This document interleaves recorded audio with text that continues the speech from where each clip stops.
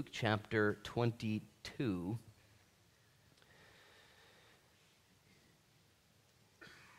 Easter Sunday is 49 days away, which last week it seemed longer, 56. Doesn't 56 seem way longer than 49?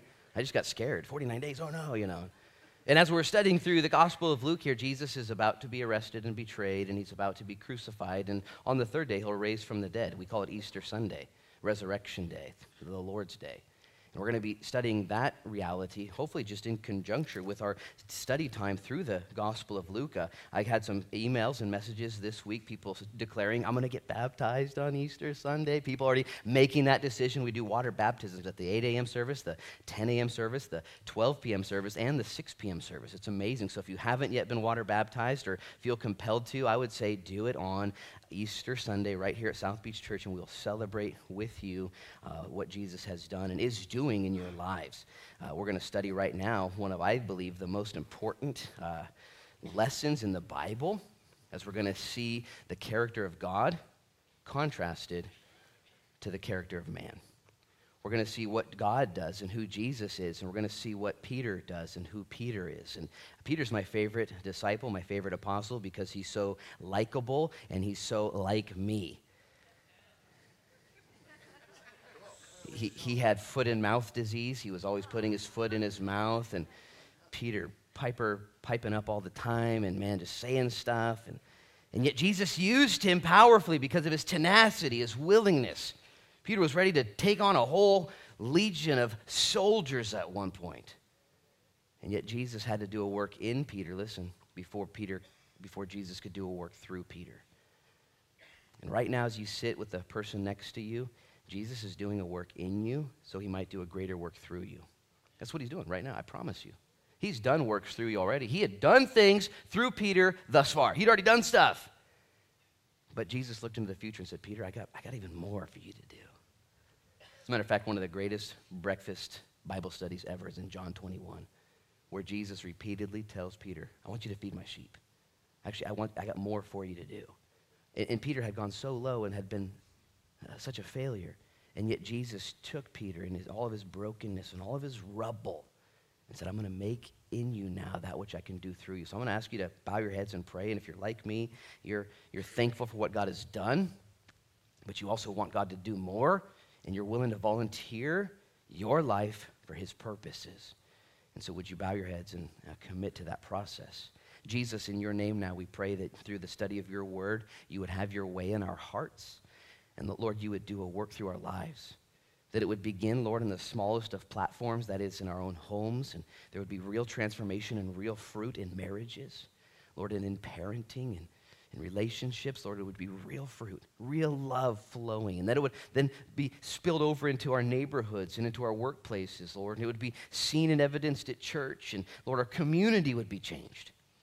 And I pray that it would start today in our hearts. We surrender to you. We volunteer for you to have your way in us. Thank you for your word, Lord, which is powerful and able to discern our thoughts, our intentions, and able to do for us what we cannot do for ourselves. We pray now for mercies, Lord, to study. I pray for graces and mercies for me to teach. And may, Lord, we be edified in this process for the work of the ministry. We pray all of these things, Lord, in Jesus' name. And everybody said? Amen. Well, let me just read to you. The context is the Last Supper, the last Passover Seder. Jesus had just finished with the meal and took the third cup of wine and said, take and drink, this is my blood, a new covenant spilled for you. And he took the bread that had been hidden previously and found the bread that had been split and wrapped and all of these things foreshadowing his death and burial and resurrection. And he took that bread and broke it and said, take, eat, this is my body broken for you. And it says in verse 24 that there was also a dispute among them as to which of them should be considered the greatest. Stop right there, eyes up here. This is what we studied last week. This idea of greatness. And Jesus never rebuked his disciples for wanting to be great. He had to, though, redirect them for what greatness looked like. Oh, you want to be great? Yeah, let's be honest, we all kind of want to. And he said, well, let's just go ahead and redeem that.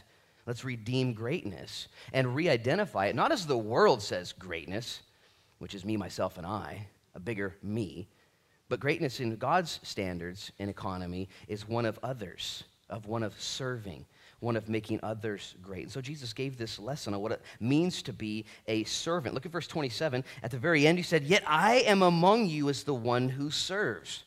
He says, guys, I'm not going to ask you to do anything I'm not willing to do first. I'm God.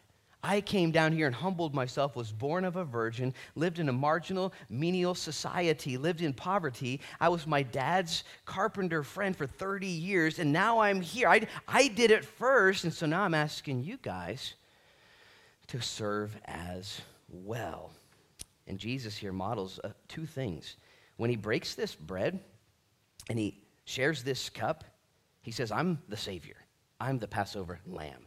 I am the Savior of the world. And then he goes on to say, not only am I the Savior of the world, but I'm also the servant of the world. I'm not just the Savior, but I am that. But I'm also a servant, but I'm also not just a servant. I say that to say this. There are many who examine the teachings of Christ, and they esteem him greatly. They say, oh, Jesus was amazing. That was a total servant. Turn the other cheek and pray for your enemies and feed the poor. And we all see that in Jesus, his benevolence and kindness. And people want to be like Jesus, and they follow the golden rule, do unto others as they would have you do unto yourself. I don't know how, I might have botched it right there. Obviously I haven't read this book yet. But so, and Jesus is great among leaders, and yet they make a mistake. They fail to also crown him as Savior and King. He is both Savior and King, and he's also a suffering servant. He's both. And as you sandwich those together and understand that, not only are you saved eternally and forgiven for your past, but you're also transformed, listen, into actual earthly good. And this is where the church becomes the salt of the world and the light of the world. Salt and light are both good. Mark 9:49, salt is good. Okay? For you with high blood pressure, it's not as good, but figure it out. And Jesus intends to save us in order that we would serve others. It's really that fun. This will change your life, moms, dads, coaches. We understand this to a degree. But let me just talk about that first precept. Okay, Jesus is the Savior before he's the servant. And I would say it as simple as this. Jesus came for two reasons. He came to save and to serve. But number one, he came to save. He is the rescuer. One who could actually and would actually do for you and for me what we can't do for ourselves. This is what sets apart all other religions from Christianity. Every single other religion, way of life, spirituality is in one pile, and Christianity is by itself solo, okay? And I don't mean to be super offensive or overly offensive at the beginning of a sermon, but it's just the truth. Jesus says of himself, I'm the Savior of the world. I'm the way, the truth, and the life. I'm the bread, I'm the vine, I'm the water, I'm the door, I'm the shepherd. I'm all of these things, and there's no other way into heaven except through me. But listen, anybody can come in through me that would simply humble themselves and say, yeah, I actually need some bread, I need some water, I need some fruit, I need a door, I need a shower, I need all that stuff. I can't do it. And you would be saved. And then Jesus transformed you. And I point that out because some of you here this morning are like me, living in the year 2019, and there's a lot of different ideas out there. Every other religion, every other belief system, every other way of life is vetted basically on your abilities as being central and most important. Let me just give you a quick rundown. Islam teaches that you're saved by a life of purification and good works, and that Allah will take you to hell when you die, and if you've done enough good works, you'll be delivered from hell. And to this day, they don't even know if Muhammad himself was delivered from hell. And so a true Muslim will pray for Muhammad, their founder, that peace be upon his soul. They don't know. There's this, I don't know. Because it's all about what they can or don't do. Buddhism, it's kind of a mixed bag of teachings, and it's based on different eras and locations. And really, there's no consistent teaching on the afterlife. But the main premise is that life leads to death, and then reincarnation and rebirth, and then death and reincarnation and rebirth. And the Buddhist real hope is that in one of their lives, finally, they actually won't be reborn. They'll just cease to exist. They call it escapism. They just hopefully I'll do this right, and if they don't do it right, they'll be taken through a series of judgments and hells, which, by the way, if you do a little study in Buddhism or Tibetan Buddhism or go around the world and really study this out, they have all kinds of different demons that torture you forever and ever, and ice hells and all these things that put fear upon their people, hoping, their main hope is just to disappear forever.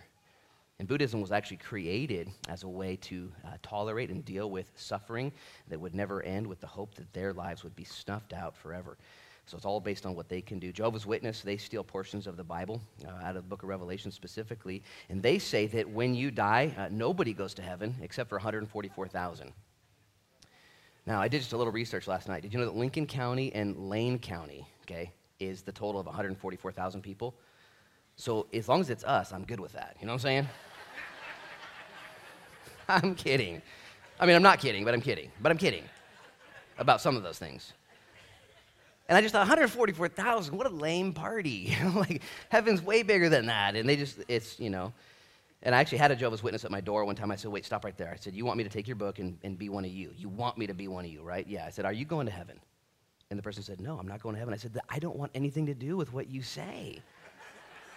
I said, I don't want to be a part of you. Like, you have no good news. And I actually forbid them. I said, I forbid you to talk to my neighbors or to be in my cul-de-sac ever again. And they stopped. They said, I don't think you can do that. I said, yes, I can. I shut the door. I said, you're not allowed here. And I'm actually not allowed to, but it's fun. It's fun. No good news there. Pray for your pastor. Thank you. I was doing some research last night, and again, this is all just kind of the surface of these religions. Mormons, they believe that you'll be saved if you carefully follow their 12 steps of church membership and obedience, and only if you follow those 12 steps will you be saved, and even that is with uncertainty. Even that after you die, there'll be people baptized for your death, hoping to get you entered into the celestial kingdom, and all of it is just, it's all on you. That's what I'm saying. It's all on you. Everything is you. If you're whatever religion, even the Baha'i believe that they're saved over a lifetime of devotion and good works, and even then they die with an uncertainty within themselves. And you might be here this morning saying, I'm not any of those, and I'm not even a Christian, or maybe you're watching online.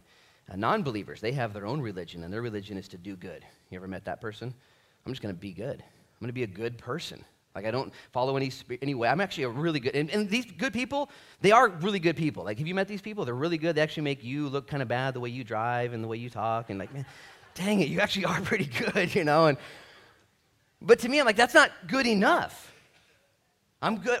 Good for what? Good, better than who?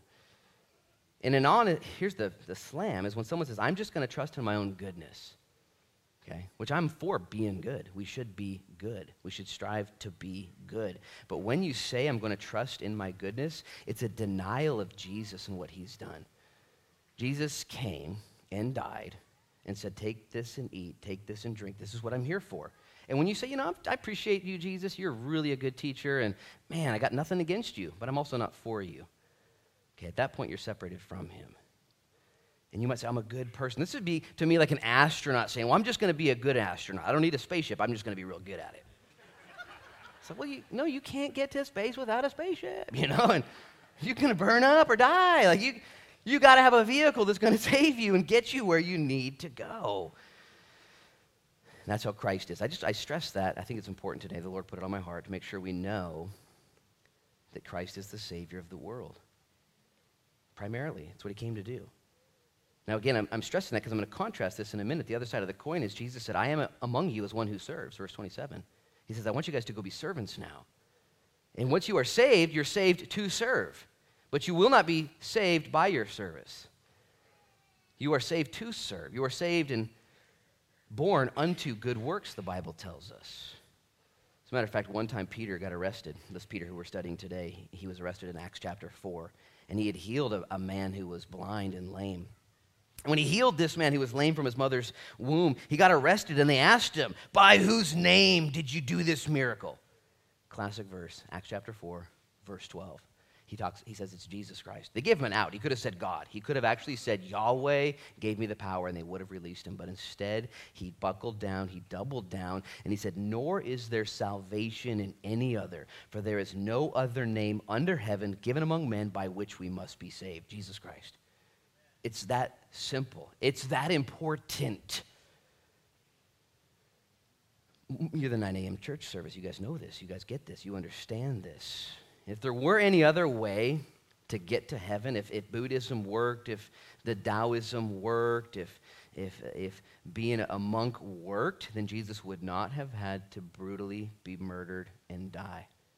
He wouldn't have done it. The Father wouldn't have subjected him to that. If there was 3 ways into heaven, or 7 ways, or 10 ways, there's one way, and it's through Jesus Christ. And he offers himself, by the way, as a suffering servant who comes and gives himself in order that others might be served so they might be saved. So he's the model not only of suffering and serving, but he is the Savior. And here's my point, is that Jesus teaches us now to serve. He says in verse 27, I am among you as one who serves. And he says that because he tells his boys, I don't want you to be like the rest of the people in this world. I want you to be different. I want you to serve others. And we get it twisted, don't we? In and of yourself, even if you're a Christian here, how many of you guys still have a little bit of selfish inclination still, within you, I'm not talking about your spouse, I'm talking about you, You know what I'm saying? Like you're saved, woo, forgiven of these big sins, but man, you still got some selfishness. You still want to be great. And Jesus comes in. He says, no, just so you guys know, I saved you. Are you saved? Amen? Anybody saved in here? Amen? Can I get an amen? Okay. Are you serving in here? Anybody in here see yourself as a servant? Can I get an amen? It's a little weaker, amen. Way weaker. Oh, man. I read this to you last week, that quote from Martin Luther King Jr. that anyone can be great, anyone can serve. But you have to be overcome. You have to have your heart changed. You have to see what Jesus has done for you, and then you rise up and you become a better spouse, a better parent, a better neighbor, and you want to serve. You want to deny yourself and give yet again. And I've been married for almost 18 years, coming up on 18 years this June, and God has given to me a mandate to suffer. I'm just kidding. To sacrifice. Scratch that from the tape. To sacrifice for my family, for my wife, to serve and to love her. Oh, man.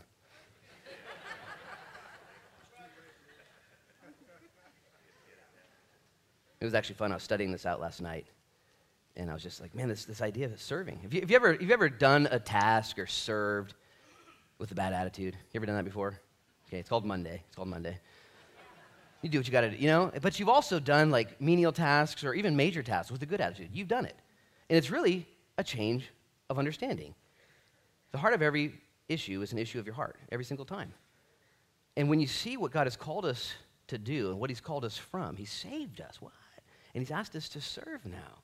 He's asked us to get off our blessed assurance, to put down our own agendas, and to live and to serve for somebody else's greater need. It's actually legit. So last night I was putting this all together, and I think my kids were in bed. They might have been watching something. I'm not quite sure where the timeline was. But my wife had made dinner for all of us, and she was sitting on the couch reading a book, and I kept looking behind me, and I get distracted when I'm at the house studying. If anything's undone, I just kind of like, I should probably do that before I do something more important. And so the food was still out. It hadn't been put away, and there's like 4 or 5 pots and pans and dishes, and I kept like looking and going, who's going to do that, And I even made a few snide remarks. I was like, food's still out, and put my head down. And just being honest. My wife had worked hard all day, and I finished studying. I was done. It was about 10 o'clock now, and everything was still out. It was fine. It'll be there for somebody tomorrow. And I was like, you know what? Before I go to bed, before I go upstairs and pray and go to bed, okay, I'm gonna do all those dishes. And I actually do a lot of dishes anyway. It's not that big a deal. But I thought, you know what? It's gonna be fun. It's gonna be fun. Why not? Why not do it for Jesus, do it for my wife serving? It's so small because I'm studying this out, and I wasn't mad about it. It was fun. I was like, I get to do the dishes,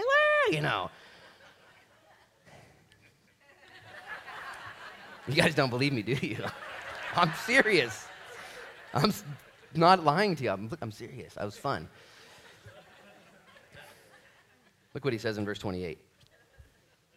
He says, but you are those who have continued with me in my trials, and I bestow upon you a kingdom, just as my Father bestowed one upon me, that you may eat and drink at my table in my kingdom, sit on thrones judging the 12 tribes of Israel. Jesus reassured them, guys, it's going to be all right. I'm about to die. You're going to serve. I'm going to save you, and you're going to serve others. Guess what? And you suffered. I see it. I know, but there's more to come. Your best life isn't now, okay? It is to come. This life is to be one of service towards others, denial of self. It's okay to get your elbows rolled up and your hands dirty. It's okay to embrace others and love them and meet them in their time of need. It's okay It's more than okay. It's a beautiful thing. And yet the problem is you, just like me, are born selfish. Okay? It's all about, remember when you were born, remember you came out screaming at everybody? You don't remember, but your mom and dad do. Like, whoa, dude, calm down, you know? God changes us. I just think this would be so radical for you, just for you. Study this out. Last night I was home before dinner, and I'll tell the story a little sensitive in this way. And I was at home, and I'd actually put my kind of lounge clothes on, or kind of, had my sweats, and getting ready to study. And I got a phone call, 3 phone calls I wasn't able to answer, and got back, and finally got another phone call from somebody that said, hey, can you come to the hospital right now? I was like, yeah, I can, on my way. And I got to the hospital and was able to pray for people. And it was actually really, I had to deny my flesh a little bit, driving in the car, like, wonder how dinner's going to be for my family, you know. And as I got to the hospital and went to the 3rd floor there and met with some friends that are here this morning and prayed, and then there was more people. It was like a South Beach church party at church last night. There was all kinds of people there. And went downstairs to the ER because there's another friend of mine who just broke his ankle real bad. And I prayed for him, and I came back out, and there was another friend of mine checking herself in. I was like, got to pray with her, and somebody else jumped up and prayed. And it was so fun in the midst of what didn't look like a lot of fun for those people at the hospital. And yet I was able to God allowed me the opportunity to be a part of it. And I came back better for it. Now, we're just so selfish. And Jesus says, guys, there's a kingdom coming. I want you to serve now. Don't get it twisted. Remember that story Jesus told in Matthew 18? He told a story of a man who had a huge debt. And he went to the king, and the king's like, dude, you owe me. You haven't ever paid. You're getting locked up. And the man bowed his knee and said, dude, would you please have mercy on me? Like, for real. And the king's like, you know what? I will. Mercy. You're forgiven. Be forgiven. And he left. He's like, yeah! And he walks outside, this story Jesus told. And he sees a guy who owed him $50. Remember that story? And he grabs, hey, remember that $50 you owe me? I need that, like, right now. And the guy's like, okay, I'll get it to you as soon as I can. He's like, not good enough. And then he reacts in an unjust way. And he calls the cops on the guy and has him arrested for $50. And the king hears about it. The king's like, wait a minute. The guy I just forgave $50,000 is now holding this guy accountable for $50? Oh, dang, bro. Go get him. Let's have a talk. And he calls him in. And he had just been forgiven, and he didn't know how to forgive others. And Jesus saves us. We are saved. You don't have to live like a Buddhist or like a Muslim or like a Mormon or like a pantheist or an atheist or an agnostic or somebody's like, I just hope it works out. Jesus declared, it's going to work out for you.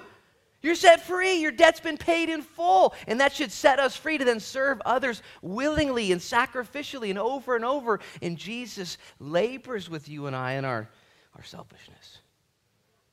And I want a revival in this town. I don't know about you. I want people saved. I want people touched. I want people to see Jesus. And here's where the rubber meets the road hard. Jesus says, oh, me too. Would you show them me?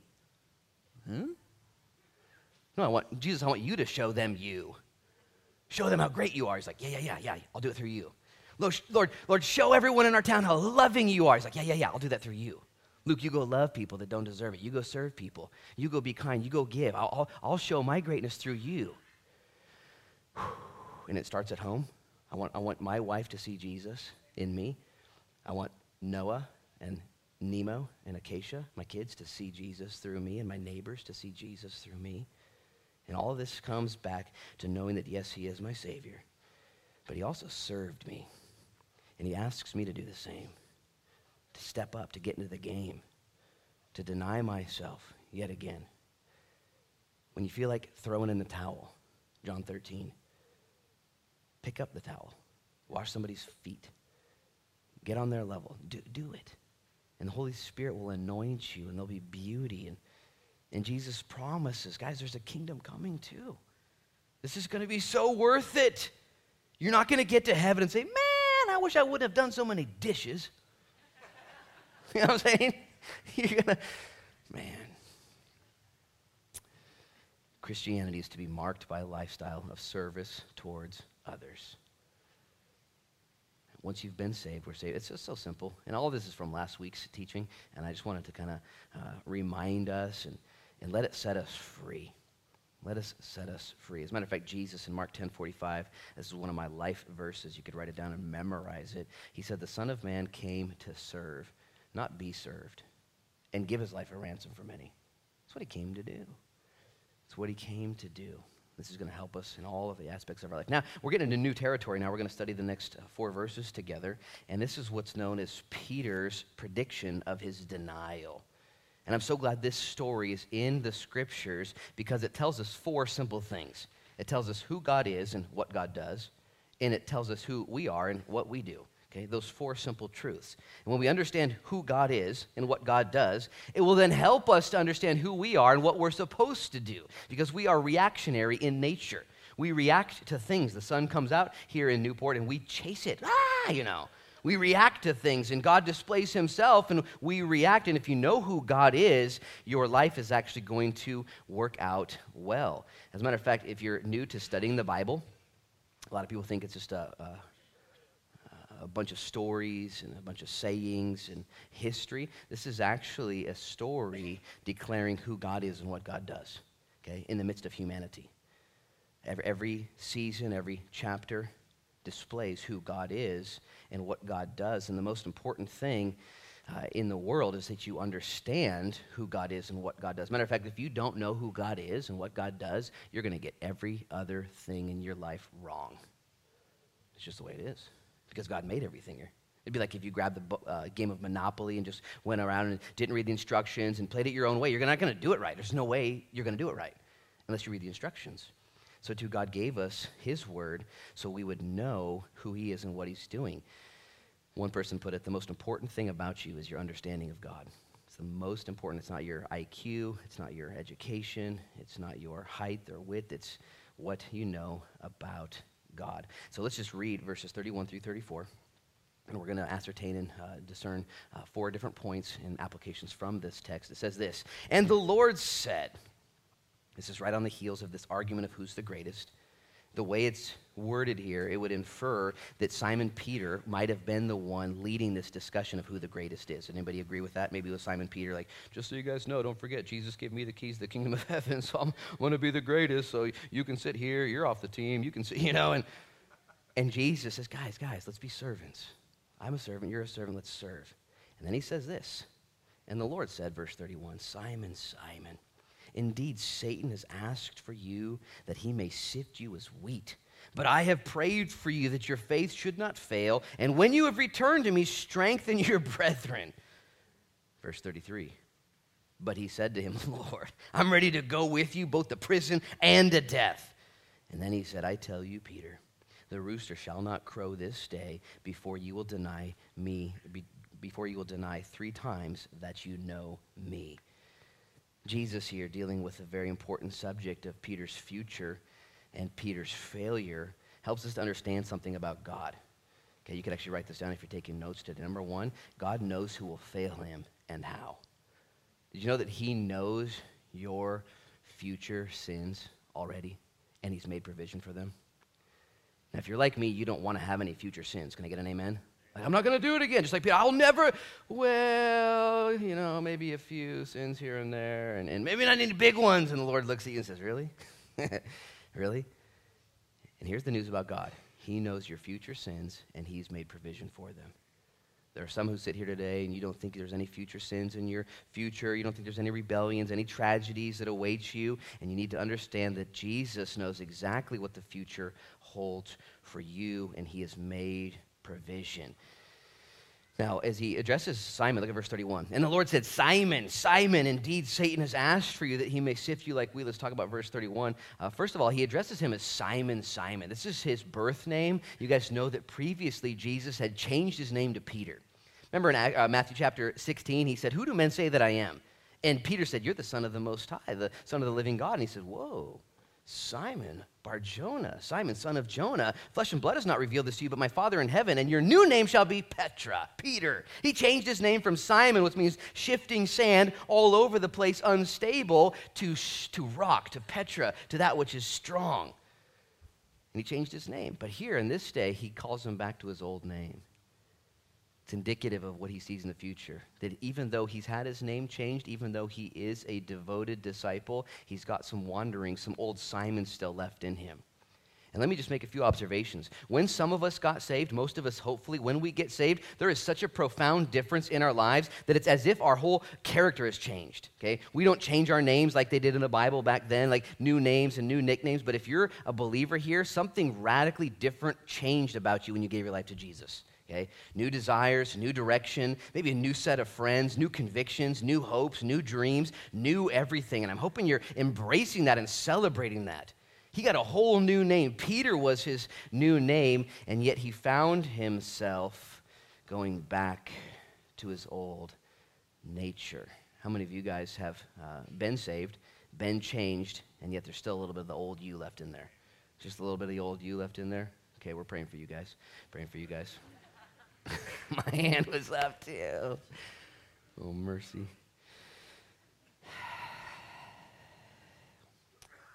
And here, Jesus knows this. And this is something you have to wrestle with right now. Because who's the most important person in your salvation? Is it you or is it Jesus? See, a lot of those religions I just named, it's all about them. Don't mess up. Oh, you skipped step 11? Oh, man, you got to go back to the beginning. Oh, well, you didn't do that? Oh, man, we didn't even know. And Jesus Christ declares, if you're saved, no one will pluck you from my Father's hand. It's just the way it is. You might have a dark day. You might have a weird season. You might do some things that you regret for the rest of your life, okay, like Peter would do. But that doesn't mean Jesus failed you. If you failed Jesus, the Bible says in 2 Timothy that if we are faithless, he remains faithful still. This is the good news of Jesus Christ. This is what allows us to take communion every single Sunday, to get back in the game, to receive forgiveness again for the sins we've done. And what happens is if you've sinned or if you've left God for a season or done some dark things, it's discouraging. And we tend to ask ourselves, how could I do this again? And man, what's going on here? And Satan plagues us with condemnation. And the Bible declares in Romans chapter 8, verse 1, if you're in Christ, there is therefore now no condemnation. It's been taken care of. We learn that through this study. Simon, indeed, Satan has asked for you. Another thing we learn in verse 31, he says, Satan has asked for you that he may sift you like wheat. And Satan's a real demon, if you would, a specific demon. There are hordes and myriads of demons. Those are fallen angels. They're real spiritual beings that are venomous and enemies of God and enemies of his people. Satan is one of them. Satan is not omnipresent. He's somewhere at one time. He's isolated. And I find it very interesting that Satan himself was trying to sift Peter like wheat. And for most of us in here, we believe in demons. You believe in the spiritual realm. And if you don't believe in the spiritual realm, then, man, what in the world do you think is going on? You know what I'm saying? And let me just say it this way. Most of you who are Christians, you believe in demons and spiritual warfare. But if you're like me, you kind of just push it out of your mind. And you go through your day-to-day grind. And it's usually just you and the Lord and some people. And you're trying to figure life out. But life gets tough every single day, for me at least. And sometimes I'll be walking around going, what in the world is really going on? Why is it so difficult with my friends and my family and myself? And, man, Lord, I'm trying, and maybe I'm not trying that hard, and where are you? And sometimes I just forget that there are demons lurking, that there's a spiritual battle, that I have an enemy of my soul, and he has zero good intention in him whatsoever. The Bible says that the enemy comes to steal, not cool, kill, not into that, and destroy. Man, I don't find any good in any of that. And this is what he wants to do in your life. And I just would remind you, if you're a believer here and things are difficult at any given time, okay, don't discount the fact or activity that the devil is lurking. Probably not Satan himself in your life. You're not that important, just to be honest, you know. He's got other big fish to fry. But there's things going on in your life. And it helps me to remember, oh yeah, that's right.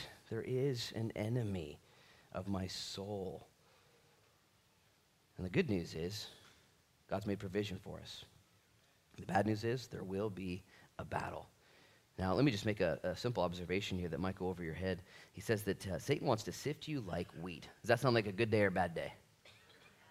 In those days, to sift wheat, what you would do, there's various ways, but one of the most common was to have a team of oxen that would drag a threshing board. It's called a tribulum, and they would drag that over the wheat back and forth and aggravating the chaff off of the wheat. And we actually get our English word tribulation from that threshing board, that tribulum that would be dragged over that wheat. And Satan wants to drag over this oxen, and shred you to death and mess you up and jack with your whole life, and that's what Satan wants to do.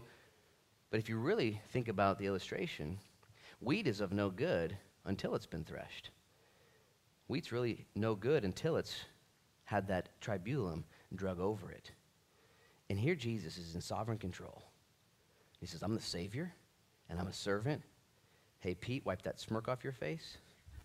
Because Pete's over here talking, say, Peter, Simon. By the way, in the Greek here, when Jesus addressed Simon, he said, Simon, Simon, Satan has desired to sift you like wheat. The you is plural. He addresses Simon as if he's talking, leading the group, but when he says Satan has desired to sift you like wheat, he's talking to the 12. Guys, Satan's just so mad at you guys. Then he looks right at Peter. He says, but I have prayed for thee, and he makes it singular. This is the battle that we all face.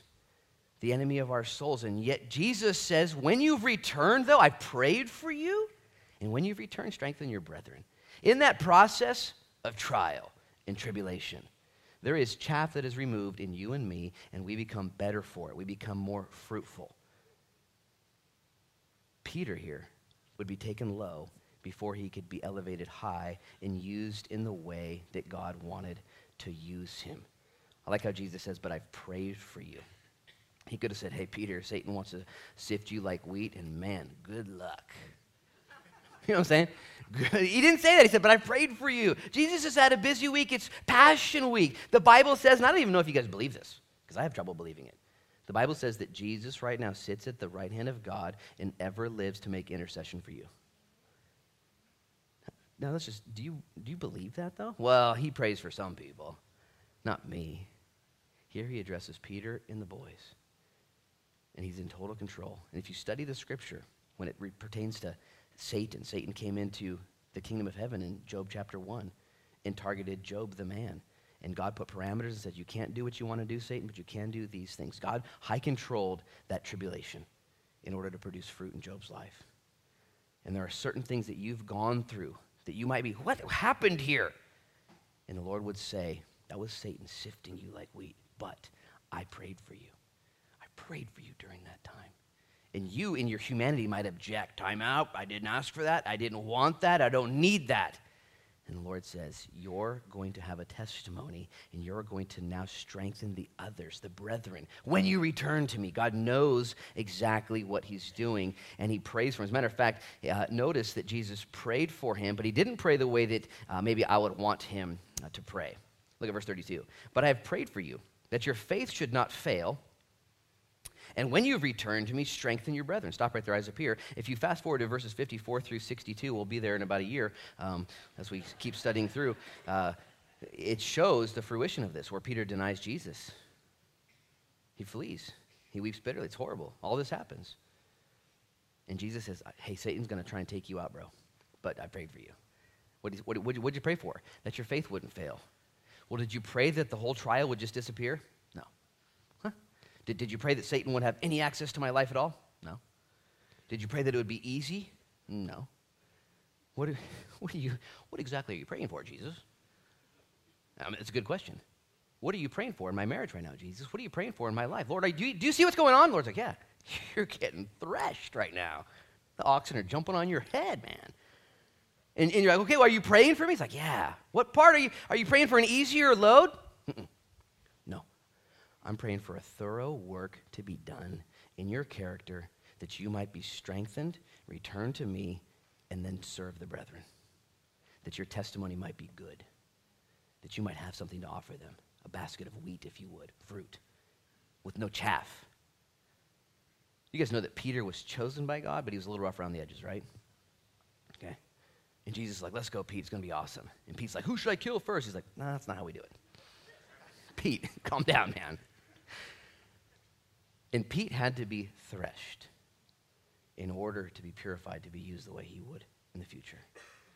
You and I, same deal. Lord, why am I going through this? Lord, why is this difficult? Why does this keep coming up time and time again? Lord, I'm purifying you. I love you. What are you praying for? That your faith wouldn't fail. Even in your failures, in your achievements, in your sin and successes, oh yeah, there's going to be failure everywhere. What is God more impressed with and more interested in? Faith. Faith to him is more precious than gold that perishes by fire. Didn't Peter say that? He's testing us. He's okay with the test, praying that we would come out the other side. Another thing we can learn from this, we can look at verse 33 real quick. But he said to him, Lord, I am ready to go with you both to prison and to death. How many of you guys think that Peter was like honest when he said that? It's not a trick question. He was totally honest. He's like, dude, I'm ready to throw down. Like, he was honest. He was ready to go. And here's the point. Even the best among us fail. Peter was with Jesus for 3 years. Peter was given the keys to the kingdom of heaven. Peter would be used in an incredible way. And yet Peter had weaknesses. Peter was targeted by the devil. And I think this is important for you to know about yourself, to not beat yourself up or beat others up so quickly around us. Peter was the best among Christians that we know, maybe outside of Paul. And even he would find himself going down. He's the pick of the litter. And here's what we learn. Even the best of us fail. Now, if you know Peter's story, you know that he denies the Lord 3 times in just a few hours. He actually wasn't even under arrest. He wasn't in duress. He was standing by the enemy's fire. And he was targeted by a few quizzical people, the third of which was a little girl. Don't you know Jesus? Nope. And we read that, we're like, come on, Peter, where's your backbone? Where's your spine? And yet, if you're like me, how many times have you denied your allegiance to the Lord? How many times in your workplaces somebody said a joke or used the Lord's name in vain or bashed the church and you just denied the Lord in that way? You know, there's not maybe the time for confrontation or even conversation. I understand that. But I, for one, have done exactly what Peter demonstrates for us. As a matter of fact, it's not a matter of if we will fail the Lord, but what we do after we fail the Lord. All the apostles deserted Jesus that night, every single one of them. 2 betrayed him horrendously, Judas and Peter. 2 failed miserably, and yet their stories don't end the same. Peter would be sifted like wheat, and yet Peter would run not from the Lord, but would run to the Lord. Judas would not run back to the Lord, but would instead take matters into his own hands. And it's not a matter of if, it's a matter of what we do after we sin. Look at verse 32 at the end there. I want you to see, we're jumping back up. Jesus says, but I have prayed for you that your faith should not fail. And when you have returned to me, strengthen your brethren. Okay, here's the third point if you're writing these points down. God uses our story for his glory. He tells Peter specifically, I want you to tell others your story in order that they would know who I am and what I do, in order that they would know who we are and what we do, humans. So we would understand exactly what life looks like and what Jesus does in the midst of our lives when we fail. Peter here was so full of himself that he didn't see that this would be at his own cost. And I'm positive that Peter meant it. He was willing, but he wasn't ready. Ever been willing and not ready? This morning was actually cool. Kevin Casado was up here praying, and we were praying, and he prayed this prayer that reminded me of Peter. He prayed, Lord, I pray for the people that come to church here today. We prayed at 8:30.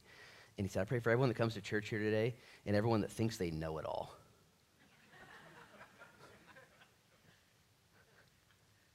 It was so cool. I was like, dude, because here's Peter. No, Jesus. Dude, you know what? These other 11 bozos, you better watch out for them.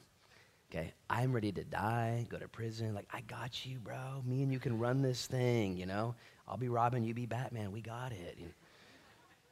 And he thought he knew it all. And what happens is in our know-it-allness, we miss a lot. And the Lord has to allow you and I to have those weak moments where all of a sudden our eyes are opened up. We're like, you know, I actually might not know it all. I actually might not know much. I actually might be part of the problem. And when you become a lower, pliable, teachable student, magic begins to happen where you begin to learn who the Lord is and be usable. Look at verse 34. Jesus responds, then he said, I tell you, Peter, the rooster shall not crow this day before you will deny me 3 times that you know me. History tells us that there were critics of Peter after the resurrection, that everywhere he would go, they would say, when he would walk by, just to mess with him. Sounds about right. Just trolling him on the streets. And you could imagine every time the sun rose, you'd hear that rooster crowing. And the Lord said to him, it's going to happen, Pete. Why would this happen? You guys know that Peter would go on then to write portions of the New Testament. He would write 1st and 2nd Peter. If Peter did not fail in this way, deny the Lord 3 times. We're going to study his story in a couple weeks when we get there. If it didn't happen, okay, the parts of Peter, Simon, the parts of him that remained would have found their way into 1st and 2nd Peter, would have found their way into Acts chapter 2, Acts chapter 4, Acts chapter 10, where Peter preaches his very first sermon ever and 3,000 people are saved. He preaches forgiveness in Jesus. His second sermon, 5,000 people are saved. He goes to a dinner luncheon at Cornelius' house in Acts chapter 10, and all of the Gentiles in the world are offered salvation. Pretty big deal. And when he writes 1st and 2nd Peter, he tells the pilgrims, the sojourners, the ones that are in trouble for being Christians, how to act. You know what he says in 1 Peter 3:15? He says, when you're asked about the hope that you have in you, you know what he didn't say? He didn't say, reach into your cloak and grab out a dagger and cut their ears off as fast as you can. You know what I'm saying? Because that's what he was going to do the very next day. But instead he's like, no. What I want you to do when you're asked about your faith, I want you to, with meekness and with respect and with hope, give them an answer for the faith that lies within you. Peter was changed in the chastising and in the sifting. He became a different person. And let me just end with these thoughts. Jesus made provision for his sin. He knew who was going to sin. Even the best among us fail, and he wants his story to be used for others. And here's the last part I would say. Jesus says, return to me. If you know Peter's story, maybe we'll study it out in the next couple of weeks. You know that Peter would eventually run from the Lord during those 40 years. He would quit his disciple job, go back to fishing, and Jesus would pursue him, and they would have that breakfast at the beach, John chapter 21, on the Sea of Galilee. And Jesus would prepare for Simon some fish and chips there for breakfast, and Simon would actually swim to him, and Jesus asked him 3 questions in a row. Remember the questions? Do you love me? Do you love me? Do you love me? Like, whoa, three times. He asked him 3 times, do you love me? And each time he said to Peter in response, then feed my sheep. Then feed my sheep. Then feed my sheep. If you've run from the Lord at all, if you've denied him in your lifestyle, if you've denied him in what you're doing, did you know that you can return to him right now, today? You don't have to wait. You don't have to wait. The way to combat a distance with your relationship in Jesus is to, dare I say, have a meal with him, to have breakfast with him, to have fellowship at the table, to be restored. Did you know that when they had that meal there in John chapter 21, Jesus could have said, you know what, Peter? You're kind of a coward. And it would have been true, right? But instead, you know what he said? Do you love me? Yeah, Lord, you know I love you. You know what else Jesus could have said? He said, Peter, you have a deep-seated fear of man. You're just afraid of what everyone's going to say. That's why you blew it. Is that true? He could have said that. He didn't. He said, Peter, do you love me, man? Do you love me? And Peter said, Lord, you know I love you. He could have said, Peter, you're a liar. You lied. Jesus didn't say that. Peter was a liar. He had fear of man. He was a coward. The problem and the solution are both linked in your relationship with Jesus Christ. Do you really love me? It's that simple. If you're not having fellowship with Jesus, if you're not intimate with him, if you're not eating, if you're not there, your cowardice, your lying, your fear of man, all that stuff will just take over your life. But the biggest issue is, do you love the Lord? That will keep you safe and make you usable and give you a message of servanthood to the rest of the world. That will make you the person you want to be. I've said it before, the heart of every issue is an issue of the heart. And I had to take a step back. I'm going to have Ryan come up and lead us in a closing song now. Because the enemy wants to sift me like wheat. You can imagine the spiritual warfare that a pastor goes through. You can imagine the difficult days. It's no different for you. And every once in a while, I'll sit there at the end of a week or at the end of a day even and say, what happened today? What was that about? Man, I don't like anything I said. I don't like anything I did. It's just a crazy. Lord, what's the problem here? And the Lord would ask you and ask me the same question. Luke, do you love me? Lord, you know I love you. Well, do you? That's the issue, though, Luke. I'm going to ask you 3 times in a row. Your love for me. And if your love for Jesus, if your friendship with him, your relationship with him is protected and promoted, if that's the most important thing about you, everything else will have its way and work out just fine. I promise you. You don't have to worry about the strife in your marriage or the difficulty here, how hard that is if you're tight with Jesus. And so my invitation to you this morning is to come back to the Lord and to have fellowship with him again, to repent. Oh, but I'm still a coward. I'm still a cheat. I'm still a weirdo. I'm still a sinner. All that stuff's going to be there. God has made provision for your sins. He knows the future. That's why he came to die. That's why he came to suffer. That's why he came to give himself a ransom for many. Peter did not deserve Jesus to meet him on the beach that day, to make food for him, to put a hand on his shoulder and say, Pete, dude, I'm not done with you. You denied me 3 times. You're a coward. You're a liar. You got fear man issues. That's why I died. What I want for you, Peter, I want you to go tell people how great I am. I want you to live in the shadow of my greatness, Pete. I want you to be forgiven. You who are here this morning, you have failed Jesus. You failed him time and time again. Jesus has not failed you. It's not about you. It's about your Savior. He is a better Savior than you are a sinner. That's the good news. He saves.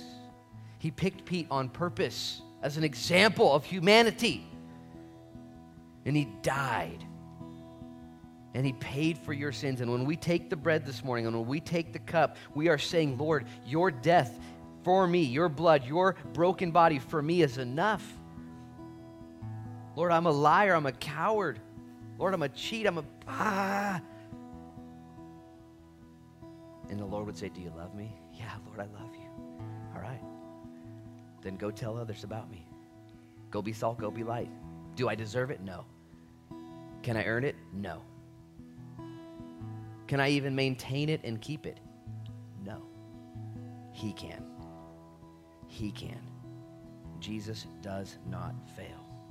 Father, as we come to the table now and celebrate what your Son has done for us, we do so, examining ourselves like the Bible says, and we proclaim your death until you return. Lord, we take the cup and we take the blood or the bread, and we know, Jesus, that it represents your body and your blood spilled for us and broken in our place, that we can have forgiveness of our sins. And if you're here this morning, and maybe you're a Christian or you're going to become a Christian today, today's your first day, and you need forgiveness, you want to repent and say, Lord, I love you, forgive me of my sins. Lord, make me a new believer today. Or maybe you're an older believer, a Christian, but you've just been, you're not where you need to be. You know it. You don't even know what to do, but you need to run to Jesus today. Would you right now, in your sin and in your need for forgiveness, would you raise up your hands right now in Jesus' name? Do business with him. Just be saved here. If you're not a believer and you want to be saved, raise up your hands right now and say, Lord, save me so I can be a servant to others. Save me. That's the primary reason you came. Save my soul. Forgive me my sins. If you're a believer here and you need to come back to Jesus, and you want to love him greater, would you raise up your hands right now?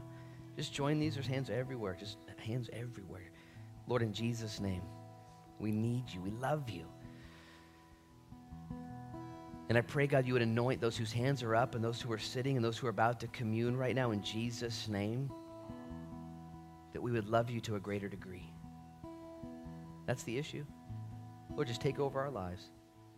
Satan's trying to sift us like wheat, and Lord, you're even allowing that to happen in some areas.